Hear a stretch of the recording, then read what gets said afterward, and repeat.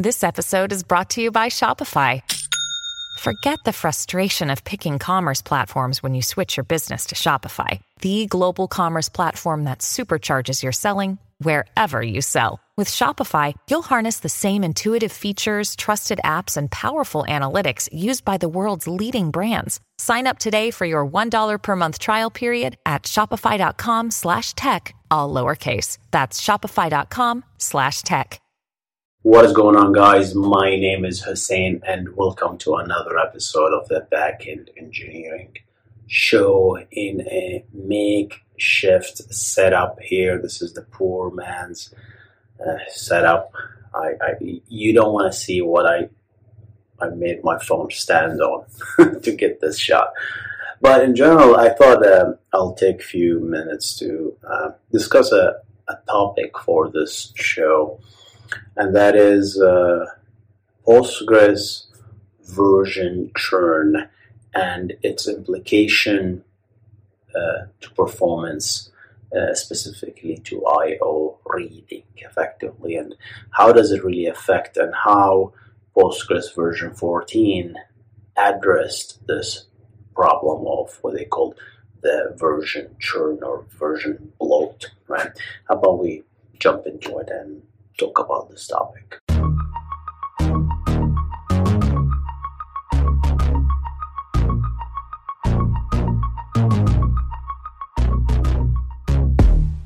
Welcome to the Backend Engineering Show with your host Hussein Nasser. This is the show where we discuss the art and the craft of building software and cover recent news on backend technologies. If you enjoy the show, make sure to subscribe to the YouTube channel and rate it on Spotify and Apple Podcast. With that said, let's get on the show.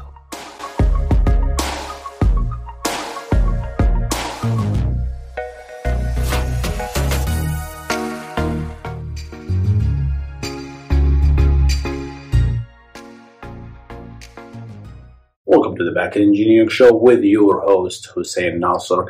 And the way I'd like to start this topic is to discuss how Postgres versioning or MVCC, multi-version concurrency control, works, and what is the side effect of the design choice that the Postgres team made to create a new version of the row, a new tuple effectively, to represent a change for that given row. So if you update a row, insert a row, or delete a row, that is effectively a new row being inserted into the database with the change, while we keep the state of the old version. Right? While I absolutely love that design, it has some side effects. And the side effect is the bloat that results as a result of these operations. As you add, as you update a lot of rows, you will get a lot of stale versions. And those old versions are necessary to be there because older transactions that started before that an update happens needs to see the old state of the row as it existed before. Okay? And the reason it needs to see that state is for consistency, right? And another thing called isolation, right? This is the I and the C in the asset properties, which I talk about a lot in details in my course. Another shameless plug here, go to database.husseinnasser.com to grab over 18 hours worth of exclusive content there, talking about this beautiful bare metal fundamentals. So that's the decision that the Postgres database made, which is when I update, when I insert, when I delete, go ahead and insert a new tuple, right? And quick differentiation between what is a tuple and what is a row in Postgres. A row is what the application sees, right? So if I select something, this is a row, let's say primary key, 7. That's the unique identifier 7, right? But a tuple is effectively the representation of the physical version of that row at that state, right? So a logical row can have many, many tuples floating around, right? Because it could have been updated many, many times. It could have been deleted effectively, right? And it will have multiple tuples, right? So that's effectively what it is. But as a logical representation, the application should only see one of them, right? The moment it sees two, that's a corruption, which, by the way, happened to Uber back in 2016, I believe. One of the bugs that they complained about when they moved to MySQL. So that's the decision that the Postgres team made, and then it's a very elegant decision because now all the transaction can see those older rows by checking their transaction IDs. So I started this at this time, right? This is the latest committed transaction at that time. So I'm only supposed to read rows that are created before this transaction, right? And this is effectively my visible state, right? There's many implementation that you could have done. Dates are one of them. But Postgres uses the transaction ID as a number, right? And every transaction starts, it gets a new ID. Every transaction that changes the data gets a new transaction ID. And that's how we basically determine the row visibility. Am I supposed to read and see this row? That's the question that every transaction asks. Am I supposed to see that row? And every row, every tuple has a minimum transaction ID and a maximum transaction ID. And if you are basically between these two, if your transaction ID lies between these two, then you are supposed to see it. If your transaction is after, right, that means you have, you effectively, that means that you're not supposed to see this row because, well, the existence of a max transaction ID in a row, that means it's effectively has been deleted, right, or has been updated effectively, right, and there is a new version of that row. So that's how Postgres works with the versioning. Other databases, and quickly we need to mention this, right, in order to kind of understand how other databases do things. MySQL, for example, they don't do this. They do not insert a new row for every change that you make, right? They don't insert a new tuple. But what they do is they keep the heap pages or the physical storage pages represents the latest results effectively, right? So that when you actually go and read, that is the final representation of the row. They always only keep the final representation of the row. So if you make an update, we go and physically make that update to that row on its location effectively. Now you might say, Hussein, what about older transactions? I need to see the older state. Well, the MySQL team, or I believe Oracle is the same thing, made the decision that MVC, longer running transactions, have to do extra work, right, to determine the older state of the row if they want to see the older state of the row. How? When you make a change in MySQL or other databases, right, they make physical change to the row. You update a field, that update is just overwritten. Whatever is old is gone in that physical page state, right? In the heap, as they call it. But before they make that change, they record the older state effectively in something called the undo files. Right? So this undo list keeps growing and growing and growing. So you'll have a list of files, a list of some sort of a data structure that keeps the old state of the row. So if an older transaction wants the older version of the row, well, it needs to determine whether it needs to see the latest or not, right? There is a formula for that. And once it does, I need to see that older version, it takes the latest version, which is the only thing that is there, obviously, right? And it depends on whether it's a disk or it's in memory cached. Hopefully someone else read it, so it's in the buffer pool.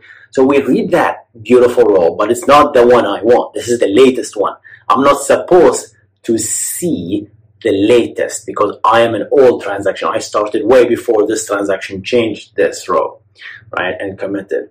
So it takes that latest row and then start applying the undo file on the row to determine effectively the state of the row. And obviously that will slow things down compared to the Postgres model where it's right there. The old row is in the page, right? And I just need to read it. I don't need to do any more work. Okay, so that's effectively the different models, and this is very interesting to understand. And are these the only two ways? No. You, the listener, or the over watching this video, you can make your own model that was never invented. This is what I like to kind of challenge everything that exists here. Nothing is right and nothing is wrong in the space of backend engineering, right? Anything can be broken, right? Anything can be challenged, right? And that's a healthy mentality to keep in mind. That's because whatever someone did, it's a human at the end of the day, and they make mistakes, and nothing is perfect. So this is the data that we have. This is what we have, right? Will someone invent something better? Definitely, right? But this is what we have. All right, so these are the decisions that the Postgres team made, with versioning. So what is the side effect of that decision? Updates. Physical update to the row. So if I am updating column 1, right, I need to create a new row, right? But if I update column 2, I have to create a new row. If I update column 3, I have to create a new row. So if you shoot 3 update statements to the same row 3 times, which is a bad idea, you're going to get three rows, 3 tuples representing that same row effectively, right? But here's the interesting thing. What if you have an index on column 1, an index on column 2, and an index on column 3? These B-tree indexes are separate data structures that exist on disk and pulled in memory, if applicable, right, to speed up the read. Right? So you have column 1 index, column 2 index, column 3 index. But for Postgres, these B-tree indexes effectively contains the column 1 data or column 2 data or column 3 data, but with pointers back to the table, back to the heap, back to the actual, the source of truth where everything there, right? So now if you update the row, let's say I updated column 1 value, okay? And this is the row 7, whatever it is. When we do an update to column 1, we insert a new tuple in the heap and says, okay, this is a new version of the row number 7, and let's say it's 7 dash, which is the new tuple ID, right? It probably has a very long number, effectively. It's called tuple ID. Now, those indexes, column 1 index, column 2 index, column 3 index, what will happen? Well, I just changed column 1, right, data, because I updated it. I better go to column 1 index and reshuffle the B tree to include the column 1 because there is a new value. You need to insert it to the appropriate node, rebalance the B tree as necessary, and now you have a new tree effectively, a brand new tree, right? This could be a single page, this could be a multiple I/O page writing. Who knows? Depends on the state of the tree. I made a course on B tree, right? It's as a member on the video, and it's also available on my Udemy course if you're interested to learn more about B trees in a fundamental way. So now we have this, right? So that is kind of understandable. We need to update column 1, and we also need to insert the new tuple ID to point to the row that is latest, right? The index should not point to the old row anymore, right? Well, it should. We need to keep the entry in the index where it points to the old row because some other older transaction might need to pull that old version, right? And that SQL statement might have done an index a plan that is using the index. You cannot just update, remove the old tuple ID pointer. No, you need to insert a new, right, version of the tuple that points to the new tuple ID. So we have effectively two versions, right? And that is understandable. The problem is, unfortunately, you also need to do the same exact thing for column 2 index and column 3 index, despite you never touching the column 2 or column 3. You never touch those values. You updated column 1. Yet you need to update the column 2 index and column 3 index with the new tuple ID. The question is why? Why do you need to update it?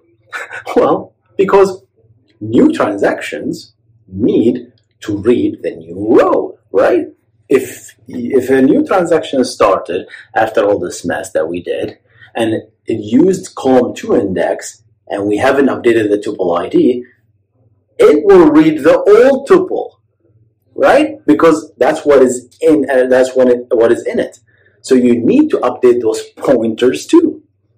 Thus, all this referential integrity becomes very challenging for Postgres to ensure correctness. But you can imagine all the bugs that they got through all the years to kind of finally iron out. But that's effectively, you see the problem here, right? Now, any update, you get a new version. And of course, we always have to keep the old version. So if you have n number of indexes, right, then you have to make n updates effectively. Now, that is not always true, right? Because Postgres had this optimization. It's called HOT, right? Heap only tuple, where it'll be smart enough. If the field that you updated something, column 1, column 2, and column 3, it will do an optimization not to update the tuple ID in column 2 and column 3. And the only reason is because it will have some sort of flags. We'll say, okay, let's keep the old tuple, but in the heap, we're going to add an optimization that tells us, hey, by the way, we're going to do a pointer to a new pointer. Right? The old tuple will point to the new tuple. Right? They do this kind of optimization to effectively do that. However, this will not be successful if you're updating a field in which there is an index on, like column 1. If you're updating column 1 and it has an index, you have to update column 1 index. Period. There is no hot optimization that I'm aware of, at least, right? Because you have to reshuffle the tree. You have to update the actual tree itself, right? But other indexes is the problem. So this is where there's not enough time to talk about all this, but it's all logic at the end of the day, if you think about it, right? This is where fill factor come into place. You need the page in which the heap stores the rows, you need to fill it up until a certain extent so that this heap-only tuple can benefit from this optimization. Because the moment the tuple jumps into another page, this is out of the question. But let's take hot optimization out of the questions for now, and let's say that you will end up with a lot of these versions that are effectively bloat. These are effectively just version churn, where column 2 and column 3, which we didn't really touch, we touched column 1, yet they are being updated with duplicate versions, right?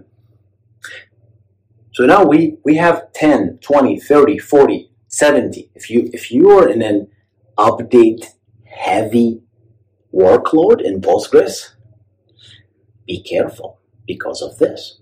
If you're updating the same row over and over and over again, especially in an automated way, that will kill the performance. And because now, how will it kill the performance? We don't want to throw words like that. We need to understand what's going on, right? So now, you will have a lot of tuples pointing to the same row, right? Now, this makes sense if you have older transaction that needs those old rows, but most systems, hopefully, you don't have those long transactions that are running that are just hanging and preventing you from removing those old rows, old tuples to be specific. Because you want to get rid of all this old dead stuff. Definition of dead here is a row that nobody will ever read, because all the transactions that started that's supposed to see this old row are dead, are committed, are rolled back. They are none. So this is where Postgres kicks in with a process called vacuum, auto vacuum to be specific, and start cleaning up those stuff. So it's like, all right, we have all this jumbo old dead rows. Let's just remove them, right? It will just start physically mark them as dead. Dead.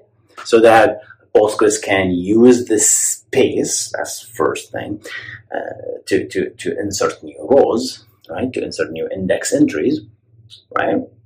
Again, we're worried about the index more in this case, right? In this particular situation, right? So Postgres will do this vacuum to clean up this thing. But we didn't really talk about what is the problem if I have a lot of entries that point to the same thing. Let's be honest, guys. We're not really worried about disk space, right? In 2021, we're never worrying about storage that have to be large and stuff like that, right? We're not worrying about that. We are worried about the performance implication of having a lot of rows. What is the problem? When you read the index, how do you read the index? You read it page by page, right? You issue I/O, and you get back a bunch of data. This is how the B tree works. You get the internal nodes, and you use it to traverse and find the leaf nodes, and then you start jumping, right? But these jumps, these are also I/Os. A single I/O gives you X amount of content, X amount of rows. And the trick here is for your I/O to be efficient so that it gives you things that you want. If your I/O started giving you 1,000 duplicate versions that none of these you actually need, you're going to start throwing those out. And, hey, none of this stuff is actually what I need. Let me do another I/O. 1,000. All of them are duplicates. Another 1,000.